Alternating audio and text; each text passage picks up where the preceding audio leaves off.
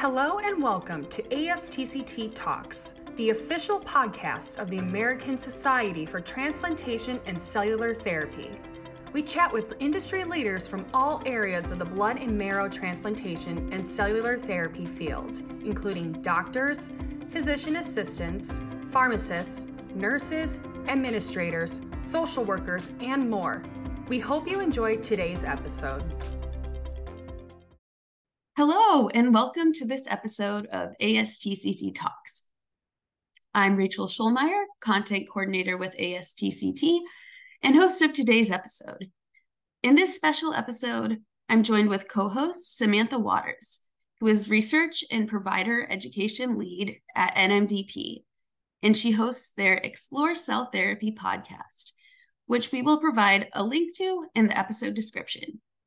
She has her master's in health education and is finishing up a PhD studying communication and care coordination between hematology, oncology, and transplant providers. Thanks so much for having me, Rachel. Of course. Today, we're thrilled to be joined by Mike Niles, author of Hard Graft, Our Fight Against Killer Blood. Mike is a nonprofit director in the UK with 12 years of experience in leadership roles for health, community, and international development charities. Mike discovered the world of transplantation by accident. Signing up to a bone marrow register, he began researching the origins out of curiosity and found that the story had never fully been explained. Not a particularly science-minded person, although he had to quickly learn, Mike set out to research and document the events for the very first time. We're excited to navigate the inspiring aspects of transplant origin stories and reflect on the advancements in transplantation that have improved access and outcomes over the years. Mike, thanks for joining us. Thanks very much for inviting me, and really looking forward to speaking with you both. Of course. Mike, your recent work focuses on the history of the Anthony Nolan Bone Marrow Transplant Register, highlighting the story of Liz Bostic. Could you provide some insights into Liz's journey and the pivotal role she played in the establishment of the register? Yeah, absolutely. To do so, we have to go back quite a few years to sort of the early 1970s. And the situation around blood disease was very, very different to what it is today. So in the sort of 1950s, 1960s, a child diagnosed with a blood disease had roughly a 1 in 10 chance of surviving to adulthood. The chances were pretty slim. It was very much a learning environment. And then by the end of the 1980s, that survival chance for the same blood disease was 9 in 10 chance. So over those 20 to 30 years, there was a massive transformation of survival chances for someone diagnosed with blood diseases. And so that all stems really from the work of incredible physicians and researchers. But this mother, Liz Bostic, in London, in the UK, where her son was diagnosed with CGD, which is chronic granulomatous disease. It's an immune deficiency. It's X-linked, so it's from the X chromosome of the mother. And it is, until like the time we're talking, almost always, sadly, a death sentence. There were no treatments. There was no understanding really of how to solve the glitch in the circulatory system. And without giving away too much detail of the book, Liz Bostic was the mother of 2 boys, and there was one boy called Simon who was the surviving child. Both boys had CGD, and the reason he was the surviving child is he is the first person in the world to receive a successful, unrelated bone marrow transplant from someone who wasn't in his family. So the first person ever where it actually worked. And from that, there was a huge, huge media frenzy basically in the UK to try and, first of all, find this match. So he was front page of the newspapers. Liz Bostic took this campaigning far and wide. And then they managed to find the donor because of the media. And then subsequently, fast forward a few years, the newspapers talked about the success and talked about this is a world first and this is incredible. And that went international because there were no successful solutions to these kind of diseases anywhere in the world. And the newspaper was read in Adelaide by a woman called Shirley Nolan, whose son had severe blood disease that basically was a ticking time bomb, sadly. She read this story in Adelaide, in Australia, jumped on a plane almost immediately, flew to London, stormed into the department where the Bostic family had had their transplant, and basically said, right, you need to provide this transplantation for my son. So that's a long way around of saying the knock-on effect and why the Anthony Nolan Register started, because Shirley basically took the baton from Liz Bostic, who had sort of started this media campaign, got people to sign up to potentially donate their stem cells. And Shirley Nolan came along and basically professionalized the whole thing, turned it into an actual register in 1974, massively expanded the number of people signed up. So the opportunities and the chances for other young people or older people to get a donor were hugely changed. And that is the first ever bone marrow transplant register. And then it was sort of emulated and expanded upon around the world. Work was going on in different countries around the world. And I think, we can talk about that a bit more with the US in mind. But that was the first place that it actually formalized. It actually became a thing and it showed what was possible. Wow, it's really amazing to hear how involved the media was in that process of spreading the word and sort of getting this truly amazing scientific discovery out to the masses in ways that dedicated citizens can then move the process forward and expand this access to all. It's really incredible. And NMDP has a similar story about a little girl named Laura Graves who was diagnosed with leukemia. And really, her father, demanded the same sort of treatment, saw these things, sparked the creation of our U.S. registry, the NMDPB, the match registry in 1986. And you can actually hear more about that on Explore Cell Therapy in our Advances in Transplant Over Time episode, if there's any interest. But now, we've got NMDP and Anthony Nolan Foundation and their collaborators. We have all these different registries internationally around the world. How did we go from this place of having no donor registries for blood and marrow transplant to multiple national and international registries like these across the world where you can find an unrelated donor? Yeah, it's incredible. And I think from basically up until the 70s, until this transplantation that happened to the young boy Simon Bostic, Liz's son, the funding towards this sort of treatment was on a knife edge. Like in the UK and in Seattle at the Fred Hutchinson, where Don Thomas was doing all his work with his teams, there was no success. And so the funding that was coming in was almost going to be pulled. Like there was nothing to show for all the work they were putting in. So it was so close to just not happening. So when you sort of say what was the thing that changed everything, I think because it worked that one time, it just bred confidence that actually there's something in this and we need to keep at this. Because up until that point, it was very divisive in the medical world. Like there were people who looked at Don Thomas and Rainer Staub and people at the Fred Hutch who were basically like, what are you guys doing? Like this isn't working. You're persevering with this, but you've got no evidence to show it's working. And then they had this glimmer of hope in the UK. And then, as you mentioned, Bob Graves was in the similar vein as Shirley Nolan, in a similar vein as Liz Bostic, just an absolutely committed to just getting people together and almost like grabbing people by the scruff of the neck and being like, what are we going to do about this? And I found it so interesting during the research, like the similarities between himself and the other parents that are in the story who basically had to navigate the quite tricky world of hospitals and researchers and physicians and in these topics that are so complex and so difficult to understand for like the lay person, like just Joe Bloggs in the street, right?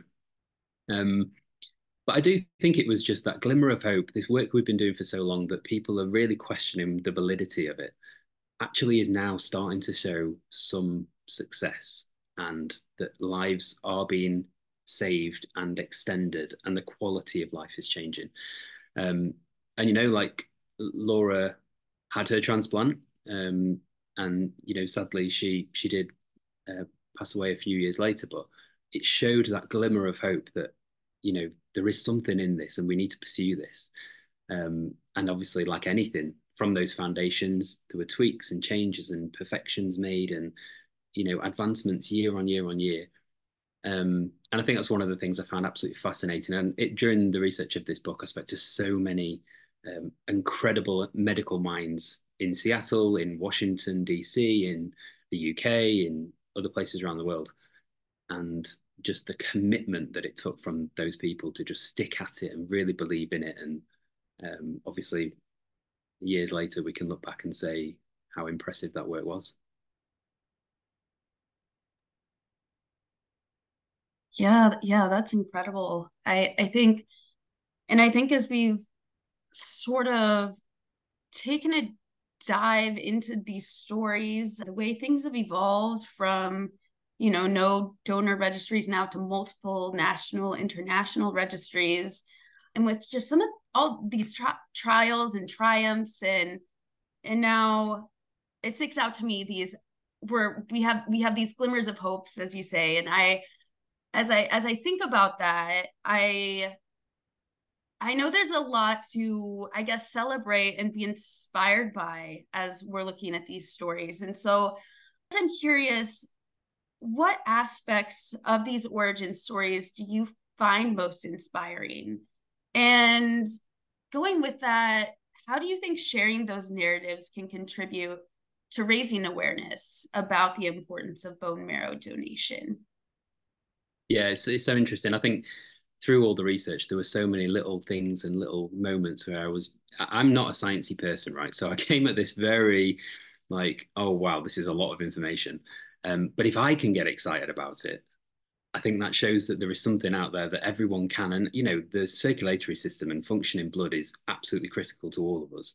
And it just surprised me how quickly and how easily, in some way, there could be a glitch in the system, and it could then all of a sudden be very, very important to any one of us. I think from the origin story, the thing that really stood out throughout were the people involved. And obviously the science was incredible, the developments, the intricacies, all the tiny little changes over time. But I think the people involved, and that's not just the parents who were battling to create this register and going out and campaigning to try and. I think there was one story of Shirley Nolan in London. She was protesting outside Westminster with a big placard and trying to get people to sign up to the register and get politicians to outside the Houses of Parliament in London to try and pay attention. And she got arrested because she was disturbing the peace. And by the end of her time in a cell, half of the police force had signed up to the register. Just these really persuasive, incredible people doing this stuff. But on the flip side, I spoke to a lot of incredible physicians and researchers who sometimes there's a bit of a them and us, right? The people who are the medics, the researchers, the scientists, and then the patients. And I think one thing that really stood out about the origin story was that these people involved really felt it. They were responsible for some of these treatments that I tried to write in my book. I tried to give a bit of the graphic detail without going too far. They weren't particularly pleasant treatments. They were responsible for putting a lot of the time these young children, these small bodies, through this really traumatic and terrifying and questionable in some instances treatment. And they felt it. They struggled with it on a personal level, like seeing so much suffering, seeing so much death, seeing so much failure. A lot of it was trial and error.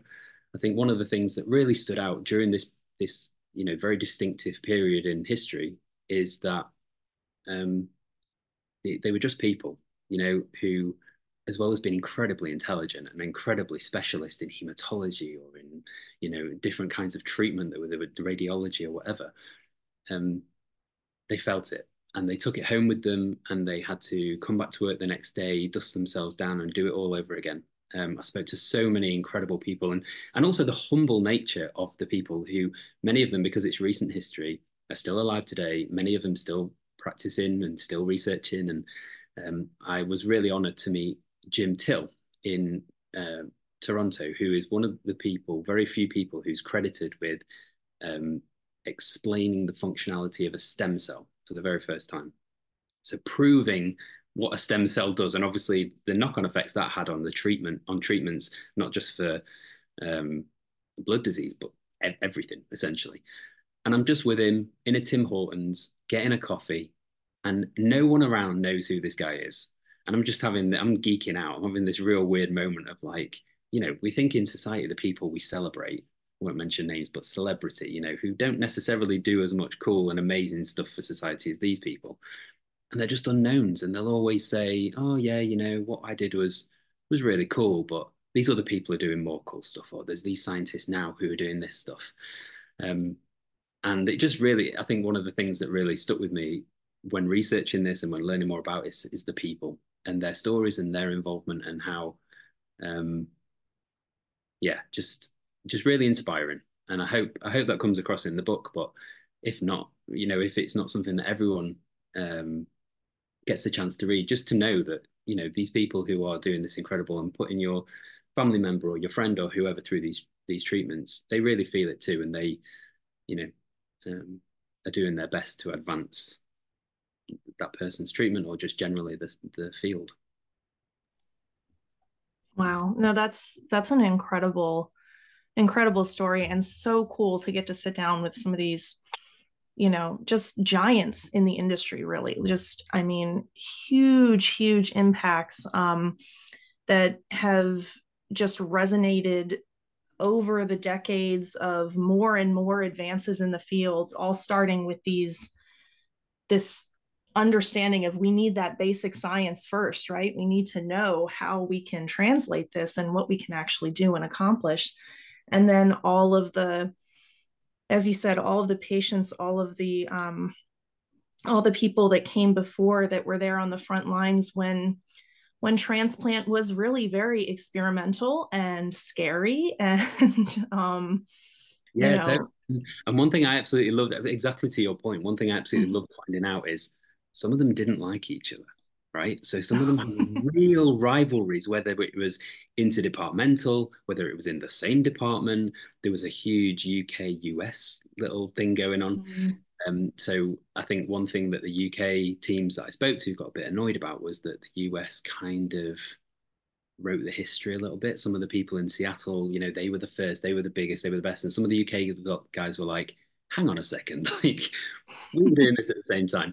But I think one amazing thing from that is they were pushing each other on. Like if, that competition and that pressure, or that sort of trying to get there first, maybe a bit like the space race or something, I don't know, that actually got them further on and got things advanced, maybe faster, who knows, maybe faster than it would have done had they not had that sort of, should we call it, friendly competition. Absolutely. No, that's really interesting to think about too. I wonder how they feel that Don Thomas won the Nobel Prize then. But no, it's incredible. And regardless, the impact, like you said, of that spurring on just means that the work got out there to help so many people, and we've really come so far. So like, I'd love to talk a little bit more about what you found out about what those early transplants were like compared to today, and talk a little bit about some of those major advances along the way that have led to such improved, not only access to transplant, obviously through all these donor registries, but outcomes, beyond donor availability. Because as you mentioned, the prognosis now of being diagnosed with one of these diseases that is transplantable is totally different today than it was when this was starting. So would love to hear some of the coolest insights you found, and how we got from then to now. Yeah, absolutely. And obviously I won't be able to go into all of them, but I think some of the ones that really stood out were I think until 1968 was the first time HLA was really identified and understood, and then obviously understood a little bit more as the years went on. And I think that understanding and the need that we weren't trying to match blood based on blood type or something, that was the thing that meant it would either be rejected or accepted or whatever. I think another thing is the understanding of graft versus host disease that I found fascinating. That, in other transplantation, the donor or the host will reject the graft. And yet in graft versus host disease, when it comes to blood, the host is like the graft can reject the host, sort of thing. It's like you can be almost shut down from the inside out, because your blood gets to every bit and it will then start rejecting you from within, a little bit like a Trojan horse. I found that kind of stuff fascinating, and I think the understanding of that, and speaking to some of the researchers and scientists over the years who were responsible for tackling that and understanding that and working that out, I just found like incredible, like chef's kiss, like mwah, that is just the super, just getting to speak to those people and hearing their thought processes, they're like navigating that challenge. I think one of the improved access thing, I think, over the years that really, really stands out is bridging the gap of diversity on bone marrow registers. I think in the UK, so the first unrelated bone marrow transplant that was successful was the one I mentioned, Simon Bostic, in 1973. The first unrelated bone marrow transplant for a Black person in the UK was in 1999, 26 years later. Wow. And a bit in the book, I go into a bit of detail of why that is, mistrust or like maybe some myths or some legend of the health services. A lot of it linked to the stuff that happened in the US with Henrietta Lacks and different trials and treatments that obviously subsequently we know and are horrendous, but legacy sort of, or myths sort of pass on generationally. And it takes sometimes quite a while to get out. Like, for example, people now still believe if you're going to have a bone marrow transplant, you get a huge needle stabbed into your hip and it's really painful and all this kind of stuff. I mean, I thought that before I started doing the research. Like, some legacies and some myths sort of take quite a while to dissipate. So I think the huge advancement over the years has probably been the lessening disparity for mixed heritage people accessing treatment. It's still not equal. It's still a huge issue. I was fortunate enough to be in Brazil this time last year and spoke to the bone marrow transplant register there. And Brazil's huge, and I mean vast, and so diverse as a population, and so spread apart. So the accessibility and getting to healthcare and finding a match that has a similar, if you're mixed heritage, has a similar mixed heritage to yourself, is so complex and so difficult. And I think until we get to a point where any person presenting with certain needs and needing a treatment can have exactly the same as the person next to them, there's still a long way to go. But I think in terms of improved access, that's the thing I think that stands out. The understanding of that, and tackling it head on, I think is something that really is impressive. And yeah, just commendable to keep at it. And there's an amazing group in the UK. The person who the individual who received the transplant in 1999, the first Black person in the UK to receive it, was a young lad called Daniel De Gale, and he received the transplant. It was actually from Detroit. So if we talk about the amazingness of the bone marrow transplant registers spreading around the world, it's that network now that exists. That obviously when they first started out, they're just very much in silo and doing their things with local volunteers. But obviously then when the network got going, you can find match donors anywhere around the world, really. So his donor came from Detroit, and it was a good match and everything. Sadly, a few years later, he passed away as well. But his parents basically started up this campaign that now is a formal non-profit in the UK to encourage that community and dispel myths and get more people from the African Caribbean community in the UK to sign up and explain why and understand that, how important it is.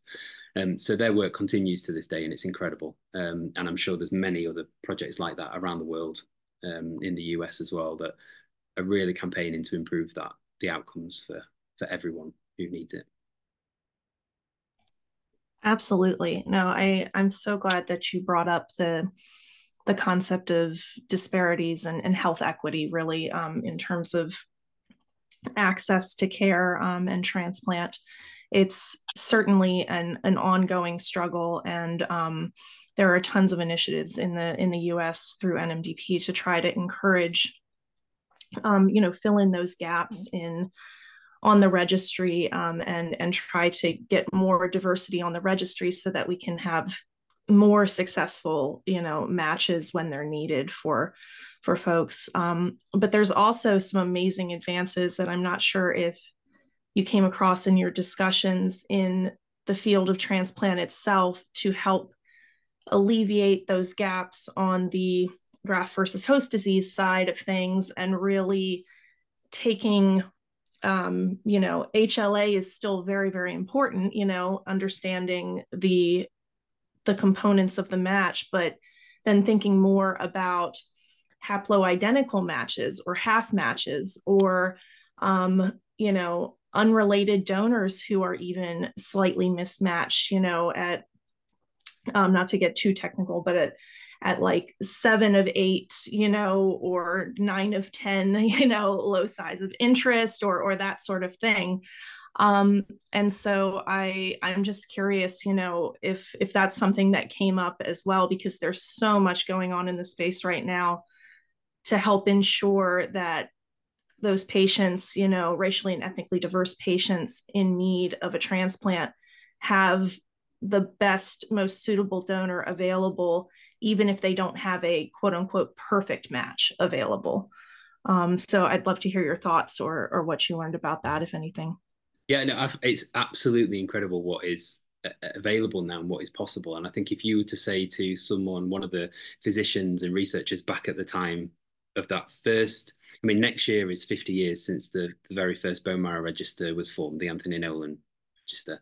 If you would have told those professionals back then 50 years ago what is possible now, it would have blown their mind, right? So, and the book really specifically focuses on the end of the 1960s to the end of the 1980s. So a very specific period in time, but obviously with interest and understanding about cord blood and cell manipulation and gene therapy and all the things that have come in subsequent years. It's absolutely incredible how those foundations that were laid by those people in the 70s and the 80s, who were really, let's be honest, it was a lot of trial and error. It was there was a lot of experimentation on dogs, particularly in Seattle, and using different drugs to see how they reacted and if it was able to immunosuppress and if all this kind of stuff. If you would explain now what is possible and what is being done with the sort of the mismatched donors, or however it's better to be termed, haploidentical, I don't know, all the technical terms, but what is possible now is just fascinating. And I think obviously anything that can be done, as you explained, to ensure that there is equity when it comes to treatments like this, but not forgetting that while this is incredible, the foundation, like you stand on the shoulders of giants, right? The stuff that came all those years ago, while now looks quite maybe archaic and maybe a little bit misguided or wrong, actually has led us to where we are today. So I think that's something to really celebrate. Absolutely. Yeah, agreed 100%. And I think I want to say thank you so much for your insights today and for sharing these stories. And as we talk about stories of patients early on, all the struggles that have been overcome, and then just those pioneers who have been on the front lines, and just the real impact of that work getting out there to help and improve the lives of, so many patients with diverse backgrounds from all different walks of life, from then to now. And I guess I'm really excited about the future. I think there's, from my perspective, things look good. And I guess I'm curious if you When you think about the future for transplants, what message or key takeaways do you hope listeners gain from this podcast episode? And especially in the context of the challenges faced by bone marrow registries today. Yeah, I think I agree with you. It's very exciting, and just what is possible now is so inspirational, really. Like it really gives hope. And I've met a lot of parents and a lot of people who've been affected by blood disease in a really challenging way. And I think obviously anything that can help future families and future parents and not to have to go through that same thing is just the best. I think one thing I would say, while technology is advancing and all the options are changing and things are still available, bone marrow transplantations are still a really viable and important kind of treatment for blood disease. And I think one thing that I found quite challenging, obviously the timing of this book is quite recent after the pandemic, is that speaking to a few bone marrow registers, the number of volunteer donors signing up since the pandemic is down by, in some cases, around 60%. And while obviously there are these other options for treatment and things that are advancing all the time, it's still really important, particularly when it comes to the diversity of the register and the immediacy of needs sometimes as well. So I think one thing that's really important is kind of what I said at the beginning, like this can affect any of us. And if it doesn't affect you now and you don't feel like it's relevant, it could be someone, a family member, friend, someone who you work with, that it could be a really important issue too. So I strongly still believe in the more people that are able to sign up to their local register, the better. There's an incredible project called Swab the World that's based out of Canada, I think. And it's established. It's basically to try and show you wherever you are in the world, here's where your local register is, and here's how to sign up, and here are the contact details, etc. And it was set up by someone called May Duong, and she's half Canadian, half Vietnamese. And she needed a bone marrow transplantation, and the need for someone very specific to be that donor for her led her to then start this project. And I think, yeah, while we've got the science and got the technology and things are advancing all the time, I still think it's so important where we are right now to make sure people make sure they sign up to the register if they're willing and fit and able to do so and happy to potentially be called upon to save a life at some point. And with Be the Match in the US and Anthony Nolan in the UK and others around the world, it's so important. And they see day in, day out the impact these volunteer donations make. So yeah, I think that would be the one thing. It's really exciting. I still think there's a lot of work to do, and I don't think we can ignore some of those traditional treatments and things that have proven to be really life-changing. But yeah, I mean, what a position we're in compared to when this book is based, sort of early 1970s. It's a completely different world, and credit goes to the people and the scientists and the researchers and all the people who just dedicated their lives to transforming outcomes for patients with these challenges. I totally agree. And I think it's kind of just a reminder of the goodness of people, like the goodness of the human heart. So these stories are really inspiring, and it taking a look at the past, the present, the future. It's great that we have these registries and these and looking at where we are now, or where we were in the beginning to where we are now. It's just, I feel fortunate to kind of have a role in this community and to be able to share stories like this. So yeah, I guess I also wanted to ask if there was anything that I might have forgotten to touch on, or if there's anything either of you would like to share. The only, I mean, again, it's something I just found during the research, is that a lot of incredible advancements came kind of by accident. So there was an attack by the Nazis on the Allied troops in Bari in World War II that actually accidentally released mustard gas that then led scientists to discover chemotherapy at Kettering Sloan Kettering, sorry, Sloan Kettering. And there was the Vietnam War led to Admiral Zumwalt, who was spraying loads of Agent Orange, learned that it had a carcinogenic effect. His son died of cancer, and he was a massive voice and advocate for getting the bone marrow working with Bob Graves to get the bone marrow transplant set up in the States. And then just one that I found really interesting, there was a couple, a professional and love couple based in Stanford called Leonard and Leonore Herzenberg. And they created a machine called the FACS cell separator.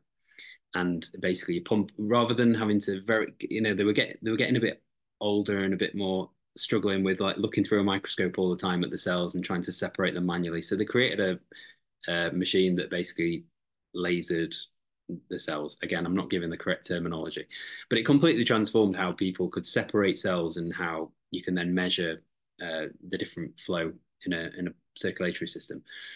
That was used almost accidentally, and not for its intended purpose, to discover HIV back in the 80s, which obviously then went on to the understanding HIV and the retrovirus and how to sort of tackle it, or try to tackle it, was in terms of the epidemic of HIV and AIDS in the 80s, was transformative in terms of like, right, now we know how we're going to actually tackle this. So there were so many serendipitous moments, like war, to accidentally using a machine the wrong way, to obviously the Vietnam War as well, like where, had Admiral Zumwalt not had that personal involvement, he might not have had that energy and that emphasis to be shouting on the floor of Congress to the people to actually fund this research and get things through. So yeah, I find it fascinating that all these little incidents and these moments in history that actually aren't great moments in history had these outcomes that actually, if they hadn't happened, maybe wouldn't be here or wouldn't have happened as quickly. So yeah, it's just another little side that I found in the research that, the sum of the parts is so interesting. Wow. Talk about your silver linings. That's for some of these major events. That's amazing. And I think that sort of speaks to, obviously these are, some not great moments in history where we've still been able to find these amazing discoveries and have some goodness coming out of them. And Rachel, to your point about these registries just sort of reminding you of the goodness of people, that's something that really I find amazing about this too, because I know in conversations that I've had, like for instance, I spoke to Dr. Fred Applebaum at Fred Hutch. I'm not sure if you came across him, but he worked with Don Thomas when he was there. And he said the general consensus at the time was this concept of a national registry was ludicrous, was not going to work, essentially, that a lot of people in the scientific community felt like you're not going to get enough people to sign up for this just out of the goodness of their hearts, to just join this registry and be willing to donate for any stranger at any moment. And boy, were they proved wrong. I mean, and amazing to see that they were proved wrong. And now we have these international registries, like you said, a network where, you can be in the UK and someone in the US can be your donor, vice versa, and all of these registries now coordinate and collaborate with this common goal in mind. So it's truly inspiring to see that and see how far the field has come. But yeah, just that reminder of, now more than ever, we still have those gaps, and it's important to, that we don't sort of take that for granted and get a little apathetic about the whole thing and then forget that we still need to do our part and sign up and be there for those people who need us. So I think it's a great reminder coming out of this conversation and your book as well. I'm really excited. Yeah. But now at least we know, right? So at least we are focused on bridging that gap and reducing the inequality. I read when I was doing the research, there was the same chance of Daniel DeGale, the patient in the UK who was the first Black patient recipient of a donor. The same chances of him finding a match was the same as him just walking down the street and getting hit by a meteor. Like the chances were so slim. And so it's still not good. And like you say, there's still a lot of work to do. But the fact is, we know that now, and we are attacking that challenge head on, which is, we're moving in the right direction. Absolutely. Yeah, that's incredible. I guess so.